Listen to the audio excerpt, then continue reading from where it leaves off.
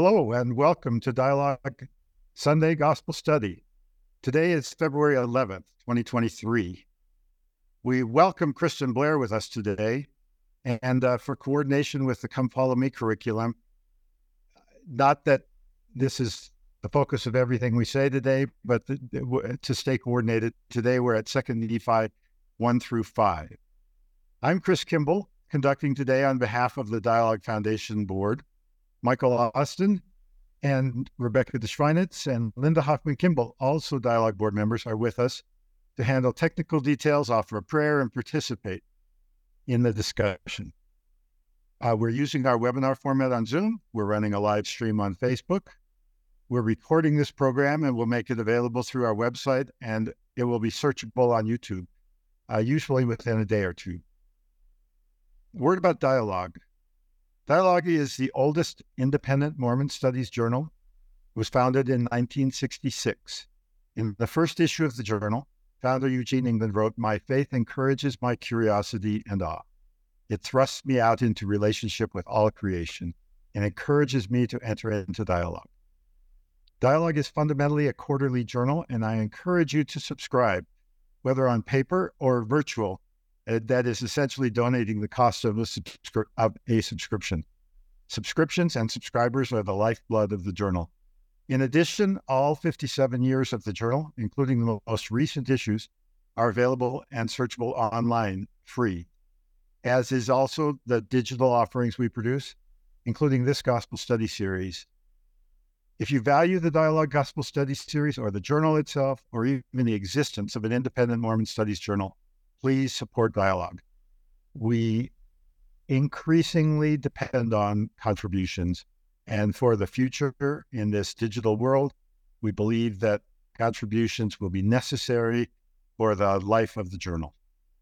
Now, as I introduce people today, I'd like to remind you that we invite people to the Dialogue Gospel Study program for their own voice. Nobody here today is speaking on behalf of the Church of Jesus Christ of Latter-day Saints, their present employer or school, or any other organization, unless they declare it.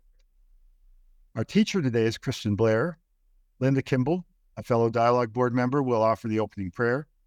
And because this turned out to be an awkward Sunday for the first 4 people I asked, all in the please next time category, I'll be looking for a volunteer from the audience for a closing prayer. And if you raise your hand, I'll come talk with you. If nobody raises their hand, I'll come looking. As an introduction, Kristen Blair is a doctoral student at the University of Toronto, working on theological agency in gendered experience, especially motherhood. She holds a Master's of Divinity from Boston University and has previously worked as a hospital chaplain. Kristen lives in Toronto with her husband and 2 children, her greatest delights. She's promised me we'll see at least one of the children sometime in this program. The way this program, the way Kristen has set this up, there is an opening song called Tree of Life by Nephish Mountain that's embedded in the program. So we're going to begin today with an opening prayer offered by Linda Kimball, and then we'll turn the screen over to Kristen, and her program will include the opening song, and if time permits, a closing song that's also embedded in the program. With that, I guess where we are now is a call on Linda for an opening prayer. Our eternal heavenly God, we thank Thee for this time to be together as friends and seekers. We're grateful to have Kristen here to share her wisdom and her intelligence and her training. We are grateful for the support we feel from one another, that we may become more engaged brothers and sisters in the gospel of our God. We pray for these things and ask Thy special blessing on Kristen today as she speaks. And we say this in the name of Jesus Christ. Amen. Amen. All right. I want to begin by first thanking Linda for a beautiful and nourishing prayer that I echo this morning, and also the prayer of that song for healing, for nourishment, for the vision of a tree that is life-giving. And what I'm hoping to talk about today and discuss is indeed trees and the potential for these visions of trees to be nourishing and life-giving, and to pique our curiosity and to feed our souls and give us much to think about. So focusing on 2 Nephi 2:25 and really 2 Nephi 2 generally, Lehi's famous theology of free agency, free will, locating this theology within the context of Lehi's whole prophetic ministry, how he might connect his vision of the tree of life with his theology of agency, with the tree that he sees in Genesis that he reads, and exploring our own relationships to these ideas, our own connections between these two trees that have been so important for the Book of Mormon text, certainly, and for Christianity generally. So to begin, agency, a huge topic, lots and lots of possible responses. We're not going to talk about the philosophy of agency or what agency is. I remain very curious about what a potential answer to this question is. But I do want to note some of what we are working with in the ancient texts, ostensibly the ancient texts of Lehi's that we find Lehi's theology in. So Stoicism, agency is the ability to choose virtue. You are not free if you're choosing viciously. Sometimes agency is free will. For Aristotle, it's a rational movement. It can be trained. For Plato and followers, it's the soul's volitional action. For early Christians, free will is not just the ability to choose good, it's also the ability to choose evil, which becomes the explanation for their problem of evil. Agency is connected to sin and to morality. It has a lot to do with accountability, answering questions of what happened to make humanity as it is, to make this earth as it is. Is it humans? Is it God? Famously, Augustine says that it's our ability to choose that's blighted by the fall. Augustine famously encapsulates original sin in his discussion of free will. It's about good and evil. The reformers think that free will is in bondage. Because of original sin, we have a natural inclination toward evil and corruption. So it's tricky to know, and the Israelite prophets, their vision of free will, or their philosophy of free will, is located in the covenant relationship, the idea of giving devotion to the one God. So when we're trying to locate Lehi's theology, Lehi's philosophy of free will, it's an interesting question. Where might we put him? If we think of the Book of Mormon being a work of the 19th century, we would maybe expect to find more of the reformers type of theology in here. We don't really find that. It does seem that there's some ancient thought regarding free will, but it's also unique in his kind of isolated position. He's certainly working within the Genesis text. He's certainly working within the Hebrew tradition. And he lands in some interesting places in his reading of Genesis.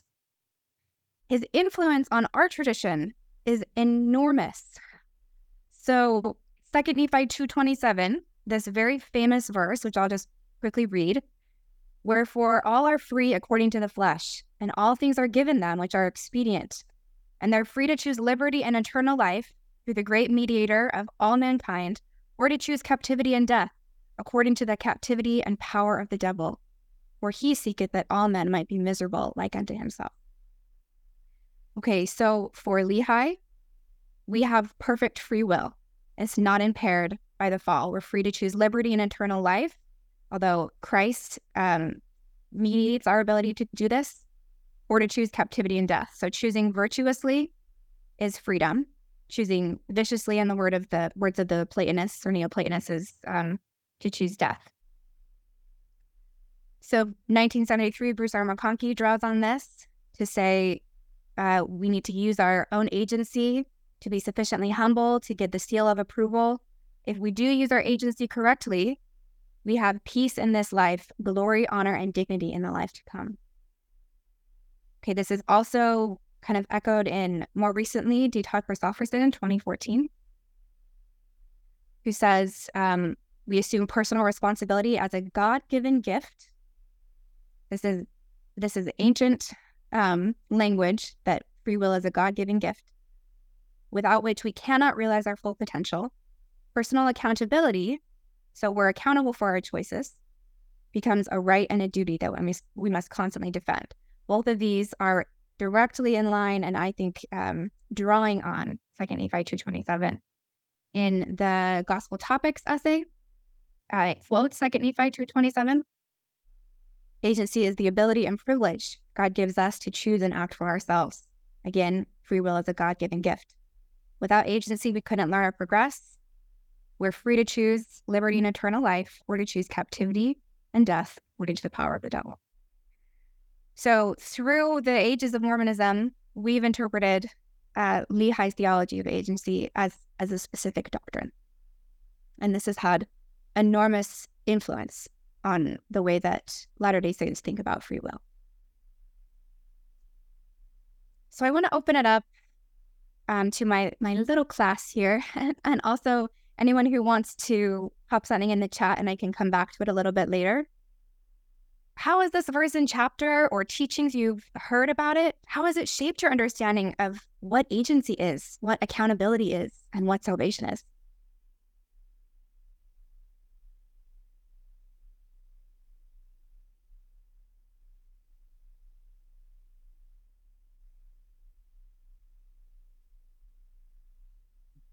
Oh, we get to talk. For me, it shaped it as a very works in the doing good things version, not in the ordinance and sacraments version of works. A very works-oriented gospel. That is, agency translates into you choose, you make decisions, and which easily translates into, and then you are either damned or blessed for what you decided, as opposed to a grace-oriented gospel or soteriology. Thanks. So an emphasis on accountability. I'm hearing your choices. You're free to make your choices, and then you live with the consequence of your choice. So your works matter a lot. Yeah, if you can choose, then you are responsible, basically. Yeah. I think that point of if you can choose, I immediately think about people who were born into circumstances that cripple them from the beginning, people whose parents are abusive, people who have brain chemistry that's askew. And I don't know how neatly those fit into the paradigm of being able to choose how you will behave or how you will react fully. So I don't know if that throws a wrench in the works or it's just in there. And I see the influence. People who raised my parents came with their own bag of tricks, good and bad. And I'm living my life trying to make my own choices, but I know that I'm influenced by the impact of how I was reared. So complicated. Thank you. Yeah, I do think it throws a wrench in this. And I'm glad that you brought it up. Part of this is the nature-nurture issue that comes up in more contemporary discussions of free will. But it's the ancient thinkers deal with this in really, they do deal with it, and they deal with it in really interesting ways, including the idea that we existed as prenatal souls that made choices, and our poor choices meant that we were born into or circumstances. So there's a whole mix of weird, really interesting stuff going on trying to deal with some of these questions. And I think you're right in noting that it throws a wrench in this. That's just tricky to deal with. Yeah, I'll share from the chat. David Sandberg says, interesting that agency is exercised in relation to two different beings, Christ and Satan. It's not the captain alone on a ship navigating a storm. It's a learned exercise with and relation to others. And that seems to me to, maybe go to this. And something that's being emphasized more recently is this kind of covenant relationship. Like, who are you? If you're in a covenant with Christ, then what does that mean for agency and accountability? I don't know. Is it a journey of learning discernment? There's a journey of responding to others and learning if and how I can choose differently. I really like that idea, the kind of, again, kind of mediated in relationships. The agency is about, maybe I think we've often understood it, or at least I've often understood it as something I'm solely responsible for. Instead of it being an aspect of my relationship with Christ and my relationship with God's children, with others. And seems like maybe that would change how I think about agency. Feels to me like I was taught or learned in the church. We used the word free agency when I was a kid. I know that word free comes up, but free communicated that I'm an independent actor. And it was sort of playing with the nature nurture concept. This is me personally. I enjoyed reading Martin Luther talking about and other the early Protestant thinkers talking about this works faith kind of dilemma or question as out of love of God, I am compelled to do. I am. It becomes my nature to do good, or to do right, or to do according to God's will, and that it's an interesting turn on the idea of me as an independent actor, completely free to make my own decisions. If out of love for God or love for man, humans, I become a good actor out of love, then what is that? Is that me really deciding, or is that me being acted upon? I also have some questions about, you mentioned the impact of our premortal lives, which is, I don't know if that's uniquely LDS or not, but in the tradition that we have, I'm not sure that should matter to us, because all of the children born on the earth are children, eventually adults, that we are told to love. And it shouldn't have anything to do with, I don't even know how you would know what their pre-life experience was. We start at, our point is to find a way to love everyone. And that's easier with some people than with others. But that's our mortal challenge. And I think thinking about how people behaved in the pre-existence, which we have no memory of, ends up doing troubling, disturbing things. And we've seen evidence of that, and we have harbored it for far too long, I think. Mm-hmm. So. Amen. Amen. Thank you, Linda. So I'll just speak to that briefly. One of the most famous thinkers in the history of free will is Origen, who's a 2nd century patristic. And Origen posited this theory that we existed as intellects prenatally. And these intellects were capable of making choices, and these choices determined whether you landed as an angel, a demon, or a human being. And however well you chose determined your circumstances. I think what you're drawing out, which is a really interesting point and a very important point, is much of this history of free will does not assume the body. The soul is what's important. And the thing is that we live in bodies. And so it's just not all a debate of rational thinking.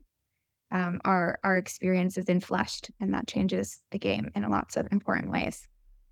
I'm gonna move us on. I know there's a lot to say about this. Keep your wheels spinning, and thank you for what you've brought in so far.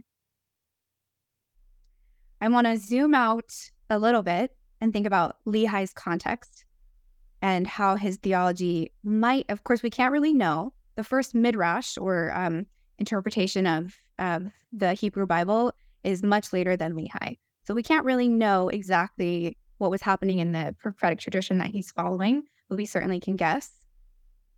We know that Lehi is part of what we now term the prophetic revolution.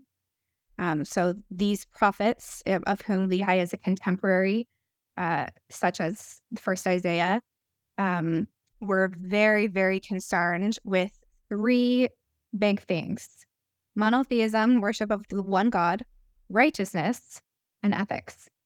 So you can see how free will is going to be a factor in that. And because this is kind of what's shaping Lehi and his exodus from Jerusalem, we can imagine that these things probably were, and reading Lehi, we see that these things appear to be really important to him as well. So it seems that belonging to Israel is a really, really, really big deal to him. This is really important. He goes back to Jerusalem to get the brass plate, this heritage of this identity of part of the covenant, part of the Abrahamic covenant, part of Israel. And then a lot of his subsequent theology deals with what it means to be in diaspora, but to be part of this covenant, to be part of this people. So certainly one God, we see that.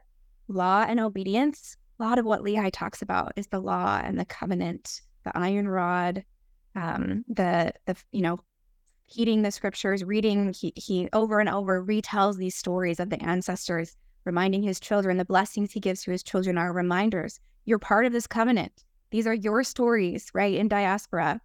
And then redemption, the specific reading of the Genesis text that assumes a Messiah, which, as we know, is not it's not a monolithic reading of what other Jewish scholars find in the Genesis text.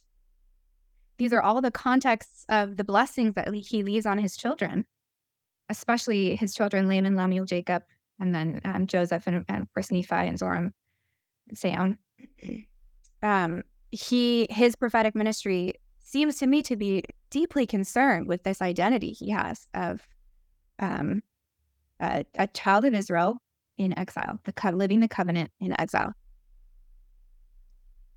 So accordingly, this is my reading of his blessing to Jacob, the second Nephi 2, his reading on free will. I'm just going to read this. God is bringing us into a new land, a land consecrated for a chosen people.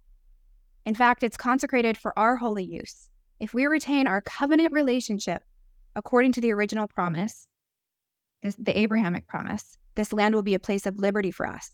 If we break the covenant, the land will be cursed. The covenant instructs us so that we know good from evil. The commands of God demonstrate this dichotomy. The dichotomy between good and evil is necessary, though tragic. Without it, all things would be reduced to non-being, with no activity and no end to their creation. The law orders the divinely ordained relationship between all things. Without this law, no thing in creation would have sense. God himself would not exist, and there would therefore be no thing to initiate being. Because there is law, however, there is material persuasion between good and evil. The law is the ultimate providence of God. In the law, humankind has freedom to choose between good and evil. They are responsible for their choices and able to be persuaded by the pull of both or either good and evil. Virtuous choice wields virtuous life and freedom, while unvirtuous choice wields happiness and captivity. So in this lens that I'm proposing, Lehi's theology of agency is in the context of his understanding of covenant and covenant in diaspora that he's so desperately hoping for his children and so afraid of for his children who he fears are not going to retain this covenant relationship. He's worried. These are ancient questions. These are questions that we continue to ask in the history of Christianity. Does God care? Do my choices matter? Do I have free will? What's the meaning of the law? What is God's work with me and my people?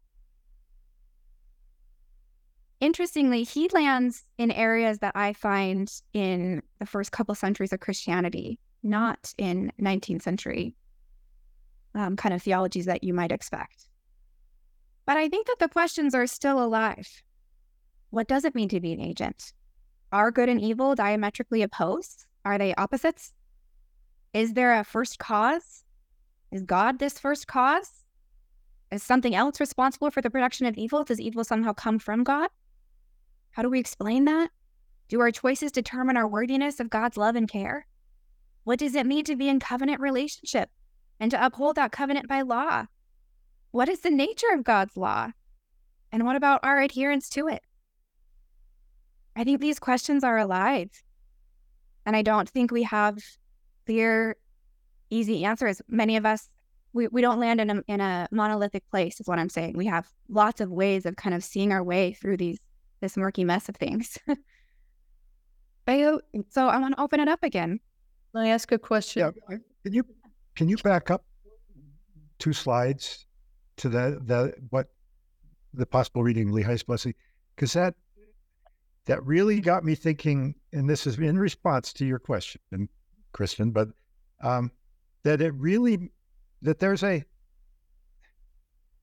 we could talk about this in terms of how you get to heaven. And we could talk about this in terms of how you make a Zion society on earth. And I think it really matters which one of those you're talking about when you think about covenant relationships, when you think about agency and exercising agency. If we're talking about how you earn your way into the celestial kingdom, that's a different conversation than if we're talking about how you live together in harmony and make our life on this new land a good thing. And I'm just sort of thrilling at the idea that if we're talking about how we make our life on this new land a good thing, that's sort of a whole different way to think about agency and covenant. And the covenants are with each other, and they're kind of a societal how we live together. And that kind of, well, I like that way of thinking, I guess. And before he leapt right in, this is your spouse. What this discussion reminds me of is Paul's lament in Romans. The good that I would do, I do not do, and that which I would not do, I do. Where, help me, save me from this body of contradictions. Because I think just the expectation that humans will always, or could even always choose the right is a little sketchy. I just, isn't that one of the significant reasons why we have a savior? So when I read about the covenants of making right choices and following obediently and always choosing the right, to me, that doesn't sound like how human beings actually function. And it makes a huge invitation for the grace of God. And now I'll be quiet. Thank you. And thank you for bringing in this point of grace. This is really, really important, certainly for these ancient discussions. And I think also just really pertinent in how we are thinking about how does this matter and how do we deal with these texts.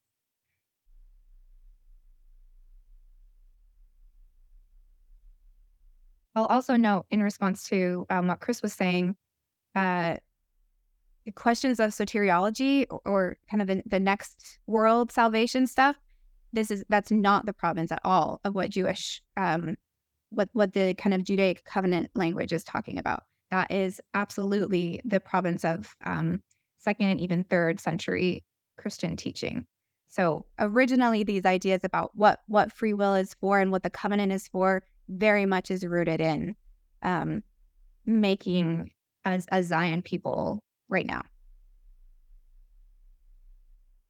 So, Kristen, I'm thinking, I too am thrilling at the same idea that Chris is, that you brought out about kind of this, is it about kind of how do you get to heaven or how do you make Zion? Is it about being a covenant people who get the rewards, are, chosen, or is it a chosen land where people live together in covenant relationships and in harmony with the laws of God? And I'm struck because you've emphasized like Lehi is trying, he's they're part of the covenant, but they're in exile, and that it necessitates this kind of new way of thinking about a chosen, what it means to be chosen, like what the purpose of free will is, what the goals are, is necessarily coming from a people in exile, that there's the old idea of Jerusalem and a chosen people, and it's centered on, that idea of like who is favored, rather than as people in exile, you're able to kind of more fully understand that it's about making Zion, and kind of somebody in the chat has brought up kind of the experimental aspect of agency, and kind of us muddling through with each other to create the kind of heaven on earth, right? That's imagined. Yeah. Thank you. Yeah, it also gives me a different sense of compassion for Lehi, who some of his edges annoy me. So it helps me feel compassion for what I see as this deep, almost vehement belief in we're still part of this covenant. And I need that to be true so much. And I'm so worried about my children not holding on to this covenant. And so everything that I see, he interprets all of this, I think, through kind of this language of trying to make sense of this covenant in exile, in diaspora. Yeah, and trying to convince his kids, right? Like I really identified with the way you frame this as like this is a dad who's like, it's a blessing. Yeah, it's a blessing to Jacob, right? Saying that you're part of this. Yeah. So I want to put this in conversation then with Lehi's other very famous theology, or I guess not theology, his vision that he has, the vision of the tree of life. And I want to do this because I think that Lehi connects them as being, he thinks that they're intimately connected, and that's part of the blessing that he leaves for his posterity. And I want us to put them in conversation to think about how he connects them and how we might connect them. So in his vision of the tree of life, he says, I beheld a tree which is desirable to make one happy. And I went forth and partook of the fruit, and I beheld it was most sweet above all that I'd ever before tasted. And I beheld that the fruit was white to exceed all the whiteness that I'd ever seen. And as I partook of the fruit, it filled my soul with exceedingly great joy. Wherefore I began to be desirous that my family should partake of it, for I knew that it was desirable above all other fruit. And then here's the other tree. The eternal purposes, God created our first parents and all things, and it must needs be that there was an opposition, even the forbidden fruit in opposition to the tree of life, the one being sweet and the other bitter. Wherefore the Lord God gave unto humans that they should act for themselves, and they couldn't act for themselves, save they be enticed by the one or the other. Okay, so we have these diametrically opposed things, right? The sweet, sweet, sweet tree of life and the bitter, bitter fruit of the tree of knowledge. So Lehi's interpretation, I wonder, I think that the way he interprets this is that the connection is the iron rod. What do you think? What symbols were important to him? What did he latch onto? And how was his interpretation different from Nephi, who also had this vision of the tree of life?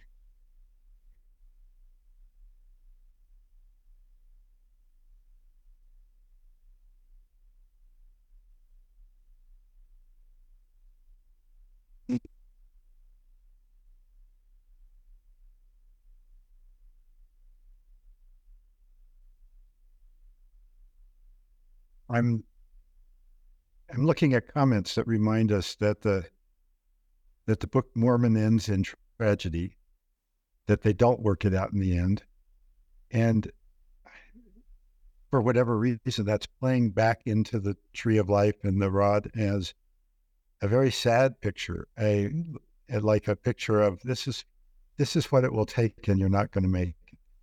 And that's I have never heard it that way, and like another lesson, but it's sort of I wonder if Lehi's picture has a sad undertone to it, that this is what it will take, and we're bound to fail.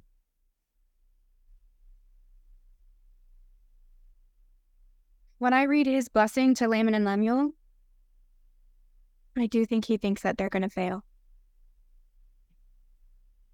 And I think he's really sad about it.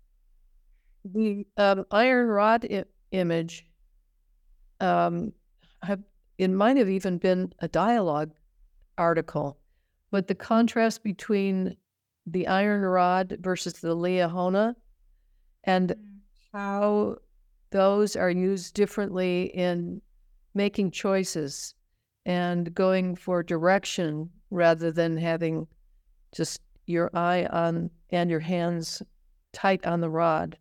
There's more openness, I guess, or intuition or something about the Liahona. If you think of those two as possible frameworks for how one makes decisions to choose correctly in one's life. But I think this conversation about the book ends tragically is a very important thing to remember. Anyway, that's just bubbling up in my mind right now as we talk about these things. Yeah. So I'm trying to remember the differences between kind of Lehi and Nephi's visions of this, and is there a sense that like Nephi is much more focused on the iron rod than Lehi? And I'm thinking about kind of that positionality and seeing what's happened maybe with his brothers, and the direction that things have really kind of are really going for them. And maybe there's a little bit of like I'm gonna like the iron rod, like the versus the Liahona, which was I think in a Eugene England essay. Anyway. And I loved a comment here, like many on the iron rod will not arrive there; they'll wander away, and like Lehi, others too may get there just by falling to their knees in the wasteland and calling on God and being directed by Him, and allowing themselves to be moved along the path. Yeah. Which I like. I was reminded, I'm sorry, go ahead, Kristen. We're talking over you. So No, that's okay. Go ahead, Chris. I was reminded last Sunday in testimony meeting that the iron rod vision, that tree has the sense of lecturing to people. And Nephi's vision has more a sense of what we can find for ourselves if we look for God, if we, and obviously those are two modes of learning. Those are two modes, but it helped me think about how I might interact with these two. That is, I'd rather not be lectured to. I'd rather go seek that vision of the love of God myself. Yeah. Yeah. And just bringing us back to the kind of the context that I'm reading of him blessing his children as he knows he's about to die. I think about the words from Lin-Manuel Miranda's Hamilton, who he also imagines a father blessing a child. And the words are, if we build a strong enough foundation, I can make the world brand new for you. And isn't that just the hope of every parent? If I just build a strong enough foundation, you won't have to suffer. Life can be good for you. And that's what I see here. I just think he feels like, what can I hold on to here that can bring my family safely to this sweet, beautiful tree? It's the iron rod that can, and I think Nephi kind of makes the same move, right? Like it's this, we can hold on to something that's going to get us through this if we have this strong foundation. And the reality of life, I think, is we can't protect our children in all the ways we want to from the suffering that just happens as a product of being in flesh, as part of being in the world. We know there's no foundation strong enough that can keep us from having a human experience. And that is hard. We want there to be something that can just connect us and across the chasms of despair and hopelessness and questions and doubt. And I don't know that there is, and that's hard. Yeah, I love thinking about just, again, Lehi as a father who is desperately wanting his children to, as somebody has commented in the chat, at least to us, says the focus for Lehi was the fruit.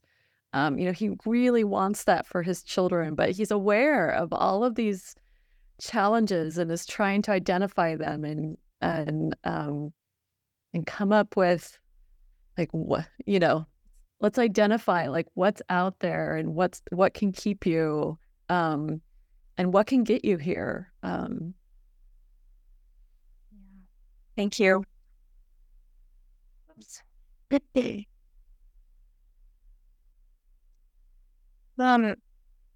I want to just mention one of my favorite people. Her name is Hadamik. She was a 13th century mystic who also had a vision of trees. Hadamik saw 4 trees. And in one of her visions, I'm going to read this out loud. So she's having this vision and she's being guided by an angel. The angel led me further into the center of the space where we were walking. There stood a tree with its roots upward and its summit downward, so the tree's upside down. The tree had many branches. The angel said to me again, "O mistress, you climb this tree from the beginning to the end, all the way to the profound roots of the incomprehensible God." And I understood that it was the tree of the knowledge of God, which one begins with faith and ends with love. And I just want to bring in Hadavik to suggest that there might be lots of ways to connect the 2 trees. There might be lots of ways to map the space across the chasms and in the challenges and the uncertainties.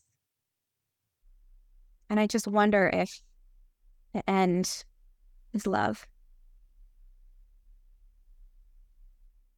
May I I want to end. Yeah, go ahead, Linda, please. Yeah, I think about the stories of heading a direction, holding on for dear life, or being in a question of which direction should I go and being guided. But I'm also remembering that the fruit of the tree, the love of God, is not so much a journey as a state of being.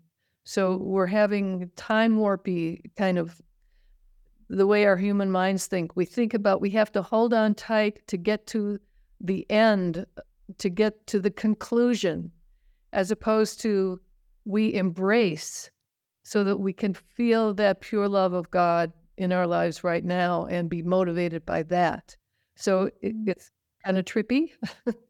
But I think, in fact, sometimes I think in LDS congregations, we focus so much on what kingdom will we be in the next life, or we're doing all this busy work so that we can gain a reward, rather than recognizing that Christ has made all of that available to us now. And that, like Adam Miller says, the resurrection is now. And I think these stories and the struggles of trying to explain how one chooses to follow a path towards with divinity is juicy, delicious juice. Delicious juice. I love that. Thank you for that beautiful insight. I want to end with my kind of hope for this. I absolutely see Lehi as a mystic without a beak. And I think his theology has everything to do with covenant and diaspora. And then again, I want to give Lehi the grace of letting this be his blessing for his child. A child born out of his homeland, still in the covenant. And I want to read Lehi saying, "My child, you are part of this story. You too are ushered into this great covenant. My child, as I die, I bless you to know you are Israel." Now, I think between the two trees, they're trees. So in the good green earth, there are roots, invisible roots, deep, deep down into the living water, drawing nutrients up through that soil across the whole landscape. So perhaps the reach of these trees are greater than Lehi imagined. Perhaps the love is not diametrically opposed to the wilderness or the wildness, but all around it. Maybe there's nowhere that this love isn't. Maybe there's nowhere that the roots aren't connected to, drawing up this water, sheltering, nourishing, guiding. That will end this session, and then we'll be. Then we will close the recording and come back for a conversation. Our Father God, we thank Thee for the time that we have had together. We pray that our love for Thee can be part of our life, that we can be rooted in that love in the way we live with others in this place and in our looking forward to return to Thee. In the name of Jesus Christ. Amen. Greetings. My name is Rebecca DeSchweinitz, and I'm thrilled to serve as a board member at the Dialogue Foundation and as one of the hosts of Dialogue Gospel Study. In each episode, which we record live the second and fourth Sunday of every month, we welcome esteemed speakers from a variety of backgrounds to share their insights and perspectives on the Come Follow Me lessons. Our aim is to spark meaningful conversations about the scriptures, to connect them to our personal experiences and to our understandings and explorations of the gospel. To stay in the loop with our upcoming lessons and this opportunity to engage with Mormon thought, culture, and belief, be sure to visit dialoguejournal.com and sign up for our newsletter. By doing so, you'll receive updates and timely links to join our live stream lessons, Additionally, you can catch up on our past guests and episodes by subscribing to Dialogue Journal on YouTube, Facebook, or wherever you listen to podcasts.